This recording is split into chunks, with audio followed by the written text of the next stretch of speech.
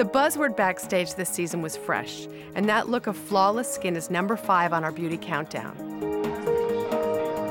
Makeup artists have been obsessed with doing perfect skin for decades, but the idea that this is fresh skin is entirely different because there's not too much foundation, there isn't any powder, it looks like it belongs on the face. So the face ends up looking perfected, but naturally perfected. Moisturiser's been applied, and then I just dab a little bit of concealer on with my finger, because the heat from the finger will actually break the product down, and then you just apply it very lightly, dab it in.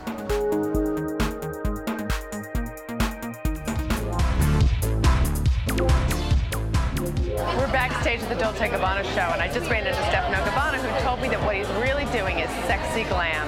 It's very curvaceous, it's futuristic, super feminine, and strong woman combined. Super vixen, dominatrix, beautiful, very futuristic, very natural skin. The smallest amount of foundation on the skin, tiny little bits of concealer.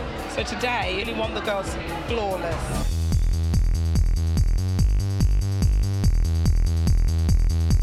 Tip for natural, fresh skin, really choose the right foundation color. There are so many wonderful new textures.